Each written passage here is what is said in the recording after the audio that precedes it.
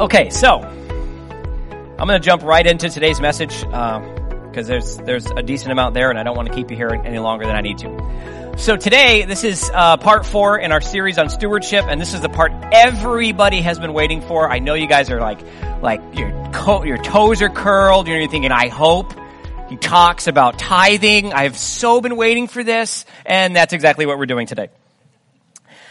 So specifically, what we're going to be dealing with is what is the tithe, and is it still for today? And I'm going to come at this in a slightly different way, okay? But here's the basic idea. Of all the topics that I preach on, and you know that I don't shy away from sensitive topics, this is the second most resisted topic that I speak on. It's the second most, okay? And I'm talking about resisted in the church by Christians. The most resisted one that I talk on is creation. That's coming next month. Just so that you know that. We'll be doing a short series on that. And basically, as we get started on this, I want to remind you again that I have one goal in this. When people talk about why are we talking about this? Churches talk about money too much. Why are we talking about this? There's 3 reasons why it's important that I teach on tithing periodically. First one is it's in the Bible. I'm not making it up, right? It's in the Bible. Secondly, it comes with a promise of a blessing. And thirdly, it comes with a warning for disobedience. It's in the Bible, has a promise of blessing, and has a warning for disobedience. Why would I not speak on that, right? But we have a hard time with this because of what it entails, okay? And I just want to let you know that I totally understand that when you put the words church and money together, bad images come to your mind, okay? I can remember when I was first a Christian, I was watching TBN, because that's what you did in the early 90s when you became a Christian, and I'm watching this guy teach on financial responsibility while he's sitting behind, not kidding, a gold-plated desk, talking about his $10,000 suit. Not impressed. Was not impressed. Thinking, here's an idea. Sell the desk and the suit and do something modest.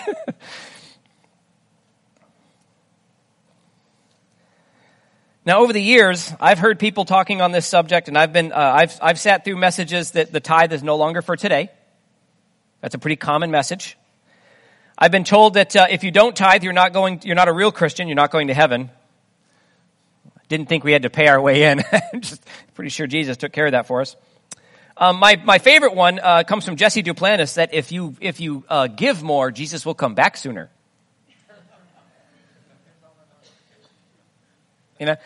Apparently whatever plane ticket from heaven back to earth is really expensive, and God needs us to float him alone. And I've even been told that you're sick because you don't give enough. Yeah, and this is why this message is so difficult to hear and so resisted in a lot of the church, because we've had to deal with garbage like this. People use this as a club to try to get people to give so they can finance their lifestyles. That's not what I want to do. I don't know what you give. I don't care what you give. That's between you and God. My job is to teach you what the Bible says, and then you work it out for yourself. I'm not responsible for any of that. That's why I specifically don't know what anyone gives, so I can do this with a clear conscience. But as I started to grow in the Lord, one of the things that I realized was I was listening to everybody else talk about tithing, but I never actually dove into what Scripture said about it. What does the Bible say about it? Because everybody else's opinion doesn't matter. They can have a great opinion, and they can have a wonderful lifestyle, but if it does not line up with Scripture, who cares? It doesn't matter. It makes no difference. So I started studying it for myself. And what I learned in that journey has been guiding me my entire Christian life, 28 years at this point. And what I'm going to do today is I'm going to address some of the more common questions around the topics. I think that's just a better way of understanding it, dealing with the objections that people have to it. And the first one is really simple. What does tithe mean? Okay, not an overly complicated process. It means a tenth. It literally means a tenth. 1 out of 10. There's no debate among scholars what the meaning is. All through Scripture, every word is used. It is well known to mean a tenth. In Old Testament times, it meant this. If you planted 100 acres of something, the first 10 acres went to the temple. Not the last, the first. See, the tithe is not the last 10%. It's the first. And as silly as it sounds, that matters. Because think about this. This is an agricultural area. If you plant 100 acres and you give the first 10 away, you don't know what's happening to the other 90. It's faith. That's the whole point. If your herd had 10 baby goats, you brought one of them to the temple. Now today, we don't trade like that anymore. We still live in a transactional world, but we use currency. It's different. If you want to bring a truckload of hay, sure. Please don't. Don't drop off a container of, raw milk or something. Like, here you go. Don't. It's, cause I wouldn't know what to do with it. So we use currency today. So basically what it means is if you got $100, the tithe is 10. And it's not of what you have, it's the increase. Whatever you have today, don't worry about it. Whatever you have next paycheck, that's the increase. Okay? You don't do it over the whole thing. It's a tenth of the increase. Now, why did God pick the number 10? I have no idea. Probably because if we looked at all of our fingers and we went, that many, we could figure it out. Even for those of us who don't teach math. Right? Or are off duty for the summer. Yeah.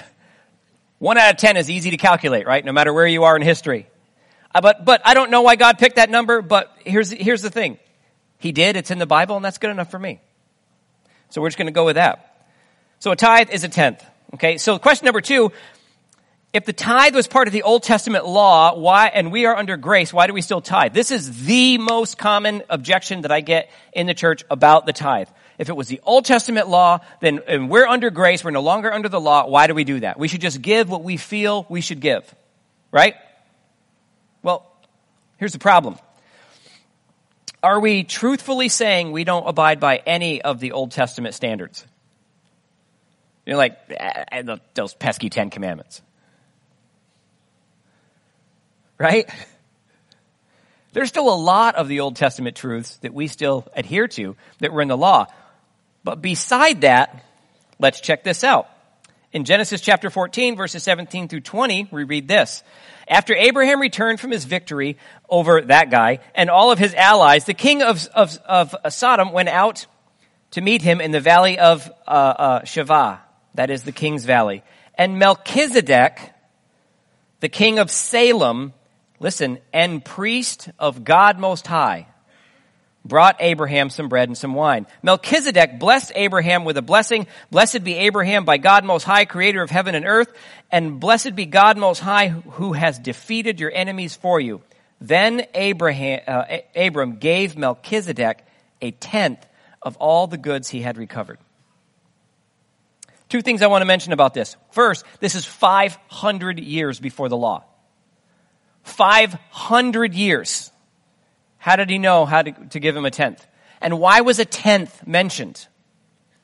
The tenth was mentioned on purpose. He could have just said, and Abraham gave him some of the loot. It's not what he did. He gave him a very specific amount.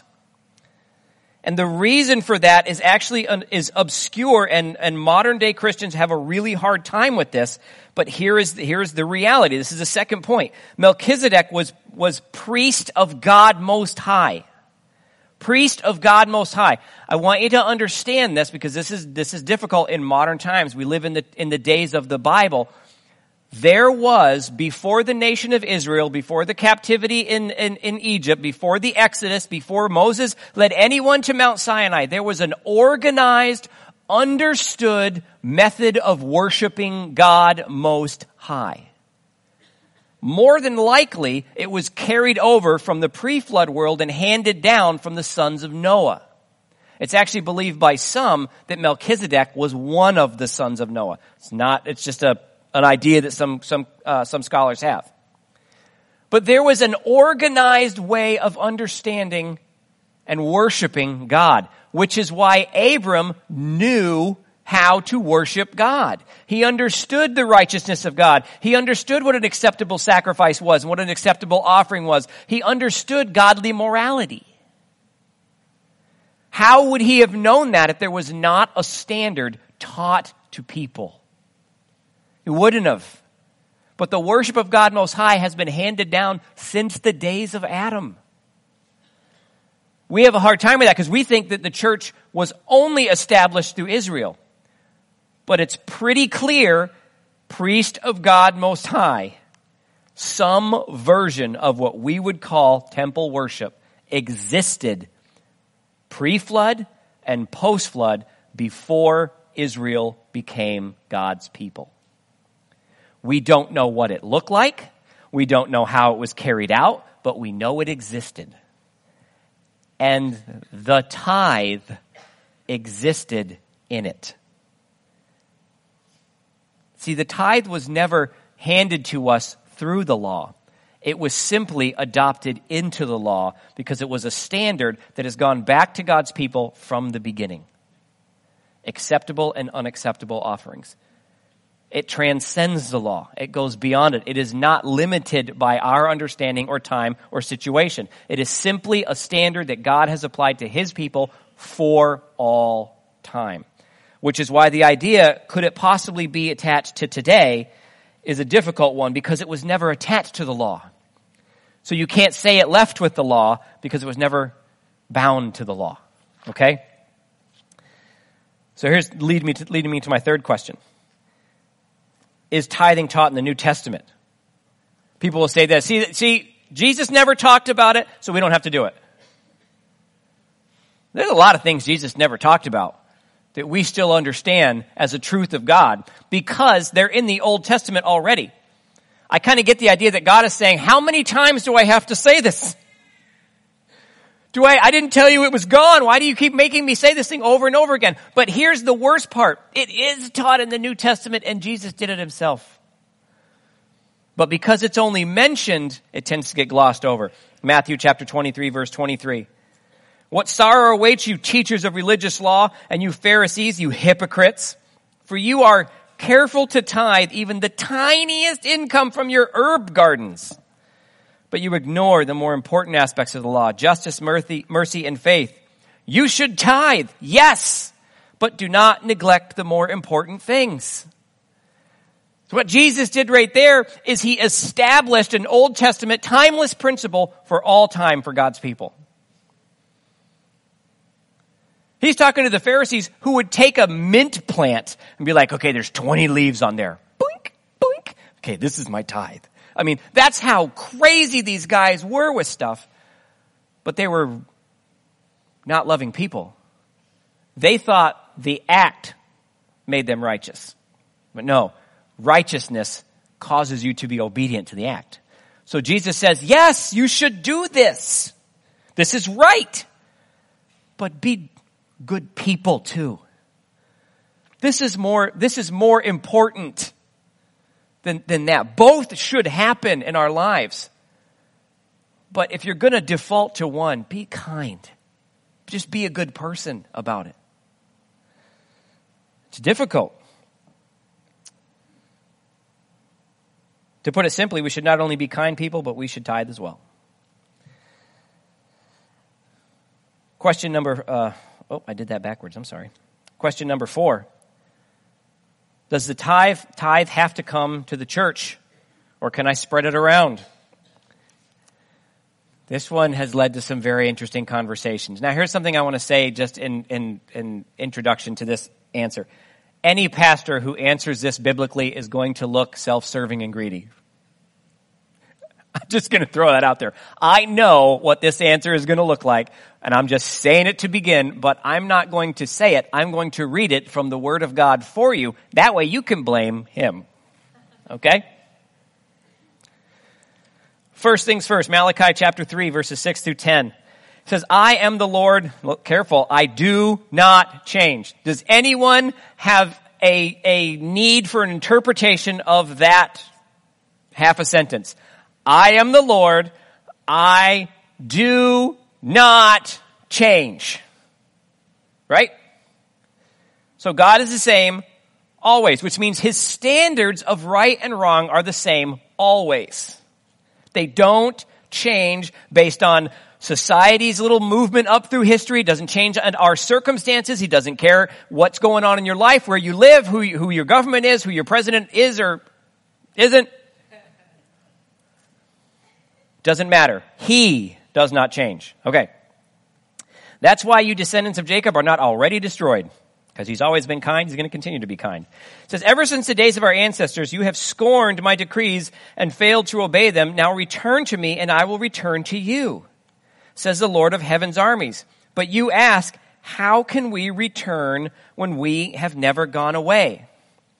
How can we return if we've never gone away? Now, I want you to think about what's about to happen in this conversation. Now, this year we're using the New Living Translation, so it's going to have a slightly different translation of the word robbed. It's going to say cheated, but literally it does mean robbed, because if you're cheating someone, you're stealing from them. So just so we understand where this language is going to go, God is not telling them that they left physically.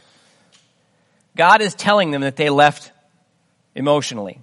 They abandoned him from their heart. Remember, we talked about this verse before. Where your treasure is, there your heart will be also. Their treasure has left the calling of God. Therefore, they have. They're just there to count the days, basically. And so picking up in verse 8, it says this, should people cheat God? Yet you have cheated me. But you ask, what do you mean? When did we ever cheat you? God says, you have cheated me in the tithes and offerings due me. You are under a curse, for your whole nation has been cheating with me. Now listen to this. Bring all the tithes into the storehouse, so there will be enough food in my temple. If you do this, says the Lord of heaven's armies, I will open up windows of heaven for you. I will pour out a blessing so great you won't have enough room to take it in. Try it. Put me to the test. We'll get to what that means a little later. Now, going back a little further to Deuteronomy chapter 12, verses 4 through 11, listen to what God says to his people. Do not worship the Lord your God in the way these pagan peoples worship their God. Rather, you must seek the Lord your God, listen, at the place of worship he himself will choose from among all the tribes, the place where his name will be honored. There you will bring your burnt offerings, your sacrifices, your tithe, your sacred offerings, your offerings to be fulfilled, to fulfill a vow, your voluntary offerings, your offerings of the firstborn animals of your herds and your flocks. There you and your families will feast in the presence of the Lord your God, and you will rejoice in all you have accomplished, because the Lord your God has blessed you. Listen, your pattern of worship will change. Remember, they're wandering at this point. Today, all of you are doing as you please. Just do whatever you want. Because you have not yet arrived at the place of rest, the land that the Lord your God is giving you as your special promise. The temple has not been built. There's not a place to go to. It says, but you will soon cross the Jordan River and live in the land the Lord your God is giving you. When he gives you rest from all your enemies and you're living safely in the land, you must bring everything I command you, your burnt offerings, your sacrifices, your tithe, your sacred offerings, your offerings to fulfill a vow, to the designated place of worship, the place the Lord your God chooses for his name to be honored. It's pretty clear that God is putting the tithes in a very specific category. They go one place, one, to your local church. Before, they went to the temple. Temple worship has changed. Now we have the New Testament churches. The New Testament churches are still the place where God has chosen for his name to be honored. That's why we gather as a community. So basically what it means is this. Whatever your tenth is, you don't put 5% over there, 3% over there, and 2% over there. And there's a reason for that. We'll get to that in a second. God is saying your tithes belong here. Your offerings, which are over and above, can go wherever you want. But your tithes belong to your local church. So let me be really clear. If you're visiting here today, if you're watching online and you attend a different church, your tithe doesn't belong here. It does not belong here. Do you want to give to support the ministry here? Great. We'll use it one way or another. But it doesn't belong here. Your tithe belongs to your local church. And it's for a very specific reason. Remember this passage. In addition, he required the people of Jerusalem to bring a portion of their goods to the priests and Levites so that they could devote themselves fully to the law of the Lord. Here are some things that you should probably know about the modern day church. And remember, I don't know what you give, okay? On average, church as a whole, globally, about 20% of people who regularly attend church tithe. 20%. And that number, from what I understand, is on the high side. Okay? The average giving per person per week in a church, and this is a global statistic, okay, is $20. That's the average giving per person, $20. What this has done to the church globally is it has forced most ministers to be bivocational. They have to hold down a full-time job while trying to pastor a church. And I wouldn't even begin to know how, I don't want to know how difficult that would be. I mean, there's plenty of opportunities. There's nothing wrong for a minister to be in the marketplace. Okay? I build custom guitars. I deal with people in different ways because I want to be out there to be able to minister to them. But this is a different category. These are people who cannot afford to live. So they have to hold down a full-time job because they need to eat. Meanwhile, dealing with the needs of the congregation. That is extremely difficult. The Christian church is on decline globally. Every Monday morning, 200 ministers quit. Over 90% of them, and these are statistics that you can actually look up online, over 90% of them have stated this: I can't afford to live like this anymore. I can't do it. So they're taking mediocre jobs where they're working, probably, around 30 hours a week, so they don't qualify for insurance. They don't make enough money, and the church doesn't have enough money to be able to afford insurance for them. So they're walking this careful line where they can only make a certain amount of money or whatever state aid program that they're in. And there's a lot of ministers serving their congregations that are on essentially some form of state care. But they can't go over that line or they lose their ability to go to see a doctor. You understand the stress that's on someone like that. It would be just intense. There's a lot of things that happen, and most of the time it comes down, and I want to say this carefully, that people don't give the way God intended. Let me give you a quick statistic. Take a church of 100 people, which is roughly the average size small church in the United States, and each of those people make $10,000 a year. $10,000 a year. And they tithe. Over the course of the year, how much does each person give? $1,000 times 100 people. You have $100,000.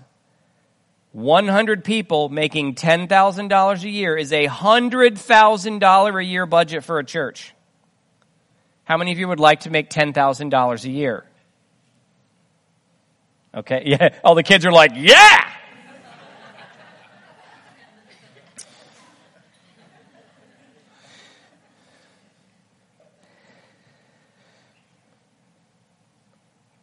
It doesn't take a genius to do quick math, and you don't have to be a scholar to do it or a math magician to realize there is a reason why so many things don't happen. I wish our church could do this. I wish our church could do that. I wish our church... But there is a reason why the church has such a hard time moving forward globally. We live in a transactional world. And we tend to keep it for ourselves. That makes things very, very difficult. Now, here's the thing about this. When God says, you've robbed me, can you steal something that's yours? Who went to work? Did you go to work or did God go to work? Did God clock in or did you clock in? Right? Did you earn your money? Yes. Can you steal something that's yours? No. This is a very important perspective for Christians to understand. God looks at everything we have as his. And he encourages us to view everything we have as his. Because he brought it to you. He brought it to you. All the increase in your life is the favor of the Lord for one reason or another. You notice that the scripture says, bring the tithe, not give it. Bring it. You don't bring what's yours. You give what's yours. You bring what belongs to somebody else. Right? So I want you to, I want to help you illustrate this. There is a video coming on this, Chelsea, so it'll be on the computer channel. So this is a quick video from Robert Morris that I think illustrates this point very, very well. And it's a couple minutes long, so check out this little clip. All right, let me give you a closing illustration, okay? Pick a few volunteers here. How about you? Will you stand up? You, sir, will you stand up? And Pastor Bobby, you want to come down here? Will you guys do a line right here? Let me show you how to do it. Facing me. If you'll get on that end over there. And you in the middle, and then Pastor Bobby there. There you go. Okay. Okay. What's your name? Corey? Billy? Bobby. Corey, Billy, Bobby. Got it. Okay. I'm going to go away for a while. While I'm gone, I'm going to send you men some funds, and I want you to channel some of those funds to my wife. I'm going to give each of you $10,000 a month. Billy, don't get excited. This is just an illustration, okay? Okay. And I want you to give my wife $1,000 a month. You can keep 90% of it. I just need 10%, okay? So after a few months, I talk to Debbie and I say, hey, how's the money coming in from those three guys?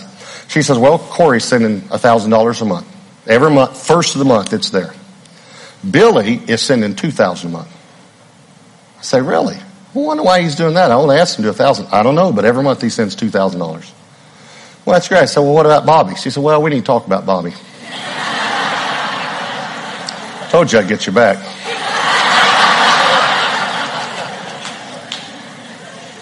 I said, well, what's Bobby doing? Well, the first month he sent $700. The second month, $400. And this month he hasn't sent anything at all. Now you think about this. This is my wife. And I'm the one giving him the money. And he can keep 90% of it. I just wanted 10. Now what do you think I'm going to do to Bobby? This is my wife.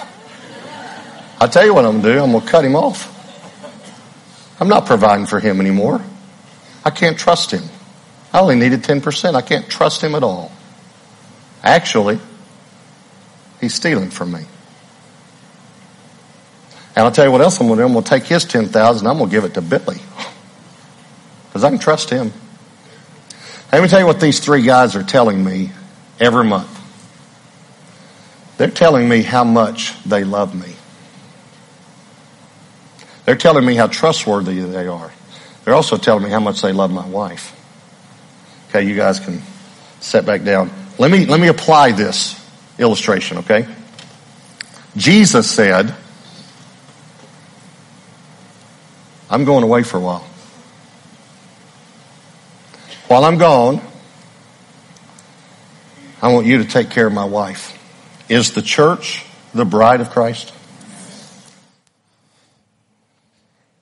Makes the point pretty well, doesn't he? It's important for us to remember that our obligation is not simply to receive salvation, but it's to become part of a larger army spreading the gospel throughout the world. And that takes effort, that takes time, and it takes resources. And when God says where your treasure is, there your heart will be also, there's reason for that. He wants us not simply an attender. He wants us invested. All right, last question. And this is probably the second most common one that I get. and which is why I saved it to last, because I hate this question. What do I do if I don't trust the church with my money? I'm sure no one has ever had trust issues with anyone in the church, right? Especially the leadership. So let me ask a question first. What has the church done to earn that contempt? Now, I'm not talking about the church globally. I'm not talking about a church you were at before. Whatever church you are in, if that's a feeling that you have, what has actually happened, where you are, for that to be a valid claim? Because most of the time it's not. Most of the time we hear someone talk about something that happened, or we see something on TV, or we see something like Creflo Dollar or Jesse Duplantis asking for $67 million so they can buy a new Gulfstream. And you go, nope, not going to happen. I can remember once on, remember the old station WWJS? The pastor of the church that was running the radio station was asking people on the radio to send in money so he could get new tires for his, wait for it, Audi. Really? Here was the worst part. People sent him money. So I get it. The church has worked for a long time to destroy its reputation globally about how we handle money. I remember a few years ago when this new pope came in, there was a big controversy in Germany because one of the area bishops, I can't remember, I don't know what the hierarchy is, but he was told to stop a remodel project that they were doing to their church and their parish. It was going to be a $57 million remodel to a building that was fine. They just wanted it nicer. That drew a bunch of controversy. Like, are you kidding me? So here's a question. If you have concerns about how the church spends its money, and I'm talking about us here, come talk to us. Come talk to us. It's an open book. None of our financial records are secret other than who gives.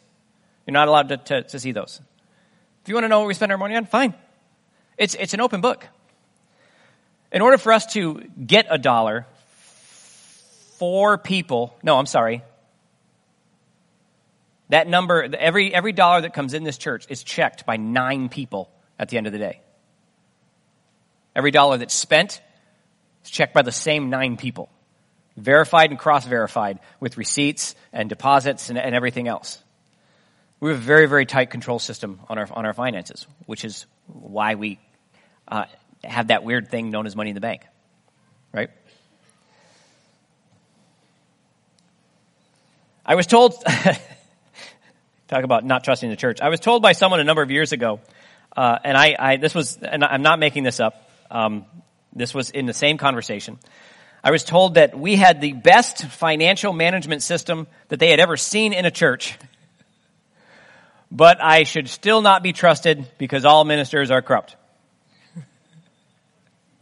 I thought, wow, am I blessed and highly favored today?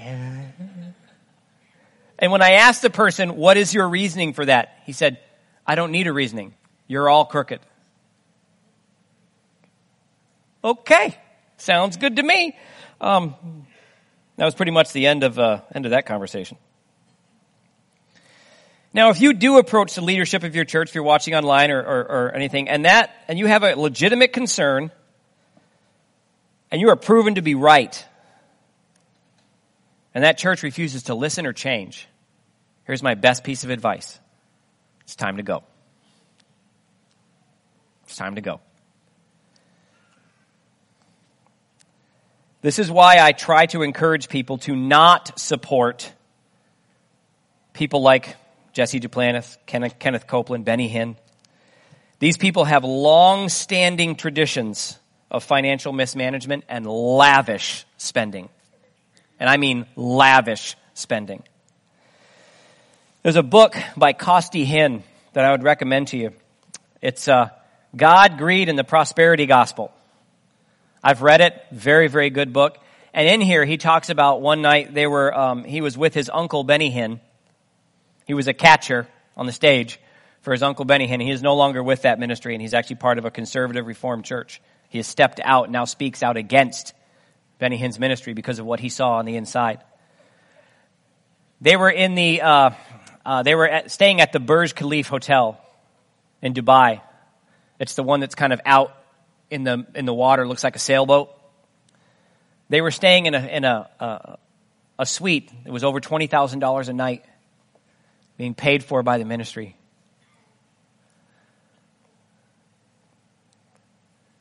You know, there's something to be said for that. I don't have any trouble with someone. If you're making money, go ahead, spend it however you want. But you know, do you need to go to the bathroom in a gold toilet? You know, I'm just saying. You know, call me crazy.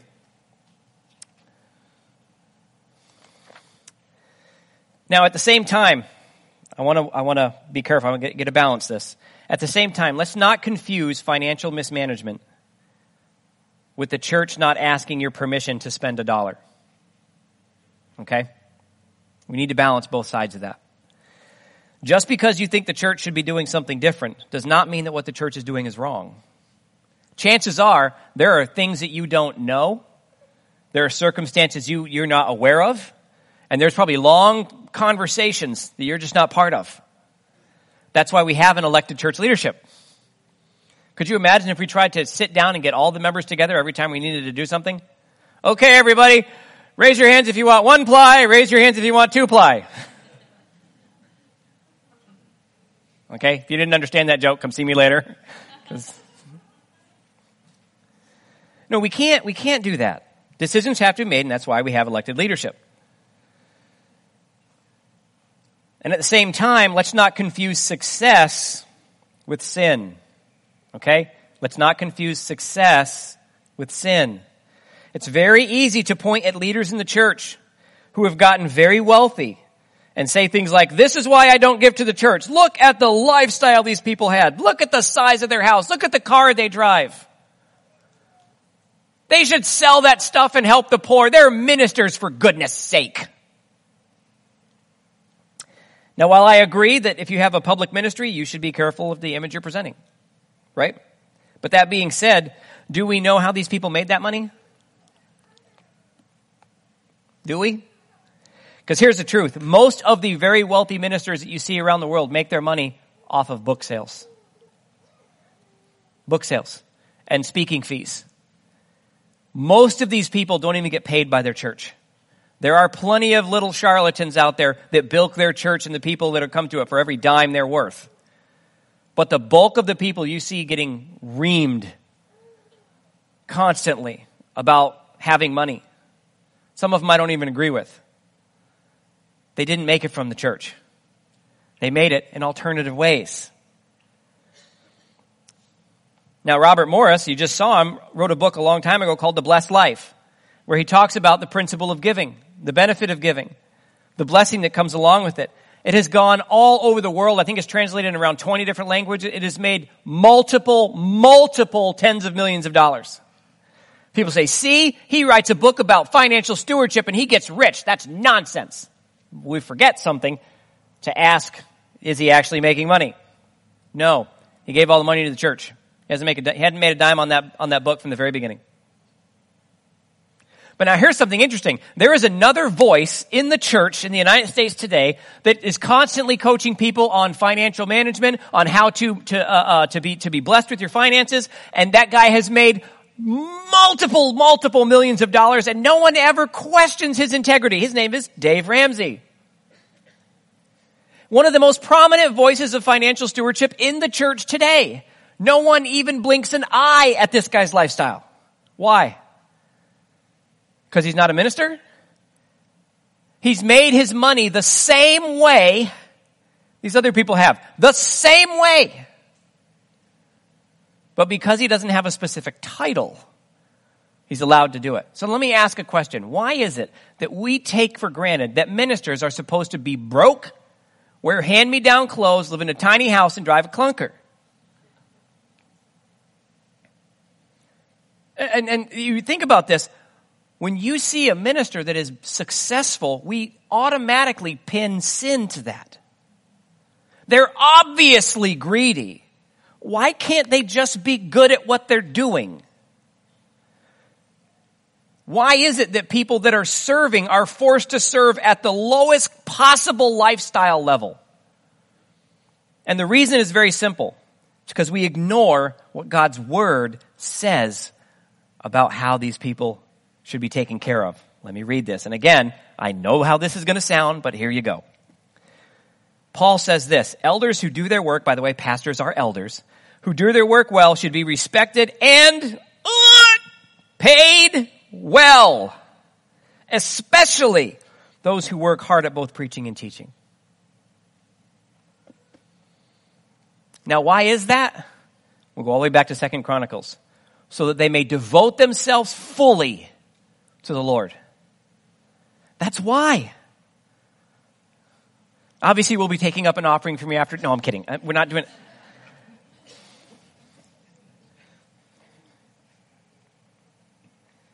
It's important that we get this right. There's a reason why God has structured his church a certain way.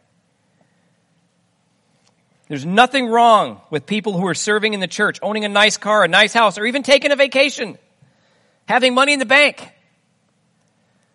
I'll tell you a little secret. Samantha and I went to Hawaii a couple of years ago. I was asked by someone in the church if the church paid for it. Because it's not a cheap vacation. Here's what people don't know. We put that on a zero-interest credit card and paid for it over 18 months. That's how we went. But think of like, really? What do you think? I just whip out the church credit card and just go do whatever I want? We would have stayed a lot longer.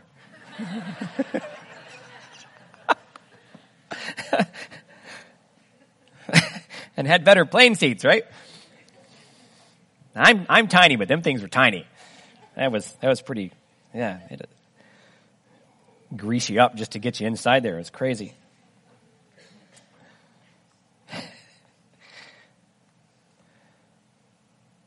Here's something to take comfort in. Well, first, let's make sure we don't lump all ministers in the same category as the charlatans that we all know are out there. Take people on a case-by-case basis. Just make sure we're doing our part. But here's what we need to take comfort in when it comes to the church and our giving. God has been dealing with these people a lot longer than we have. A lot longer than we have. And he has not given up on his church, and neither should we. We should do what God is asking us to do because he's asked us to do it. Malachi 3:10, I'm finishing with this. Bring all the tithes into the storehouse so that there will be enough food in my temple. If you do, says the Lord of heaven's armies, I will open the windows of heaven for you. I will pour out a blessing on you. You won't have enough room to take it in. Put me to the test. Put me to the test. I'm not talking about health and wealth. I'm not talking about giving to get. And I'm not promising you that if you start tithing that God is going to make you a millionaire. I don't know what your blessing is going to look like, and chances are it's not going to be $100 bills from heaven. That would be cool. Can you imagine that? You go in your house and it's like raining money. That would be awesome. Dollars, not coins. They would hurt. That would, yeah. I have no idea what that blessing looks like for you. And by the way, neither does anybody else. Neither does anybody else. But what I do know is that God always lives up to his promises. And I know that that blessing will be everything you need and more than you can handle. The principle of the tithe is just like the principle of sowing and reaping. It is not there because God needs your money. It is there because God is trying to do something in you. He's trying to build something in you. He's trying to break something in you. And for a lot of us, honestly, it's just greed, selfishness. I get it. Been there. I go back every now and then just to see if I like it. I feel guilty and come back. When you finally begin to walk this principle out, it's so hard. We were talking about this the other day. You don't understand the blessing that comes from this when you're not there. It is when people say, I don't understand what's supposed to happen in me. when you're walking in this correctly and you're actually doing, you're a cheerful giver, there is something that happens in you and there is a provision that happens for you that makes no sense anywhere else. Makes no sense. You will never experience it until you're on the other side of it. Then you look back and you're like, now I understand why they can't describe that. It's so odd that you can see someone walking this thing out and you're just like, that person's brainwashed. But when you start doing it yourself, you're thinking, no, they're free. There is something going on in that person's life that you don't get any other way. It's kind of like stepping out of the rain under an umbrella. All of a sudden, everything changes. It's difficult to explain. But just like every other major principle that God teaches, you never access it until you start. You go first. That's what I can promise you. You go first. Then God will meet you. And sometimes you gotta go until you get frustrated enough till you want to stop, and then you just choose to keep going. That's where the breakthrough comes in. And it's usually going to be when you have the least. It's just weird the way it happens. I remember when me and Samantha first started tithing, we both agreed, it's important, husband and wife agreed, that we were going to tithe first, figure out how to eat later. From that moment, we've always had what we needed. We've always had what we needed. And some crazy stuff has happened. We've always had what we needed.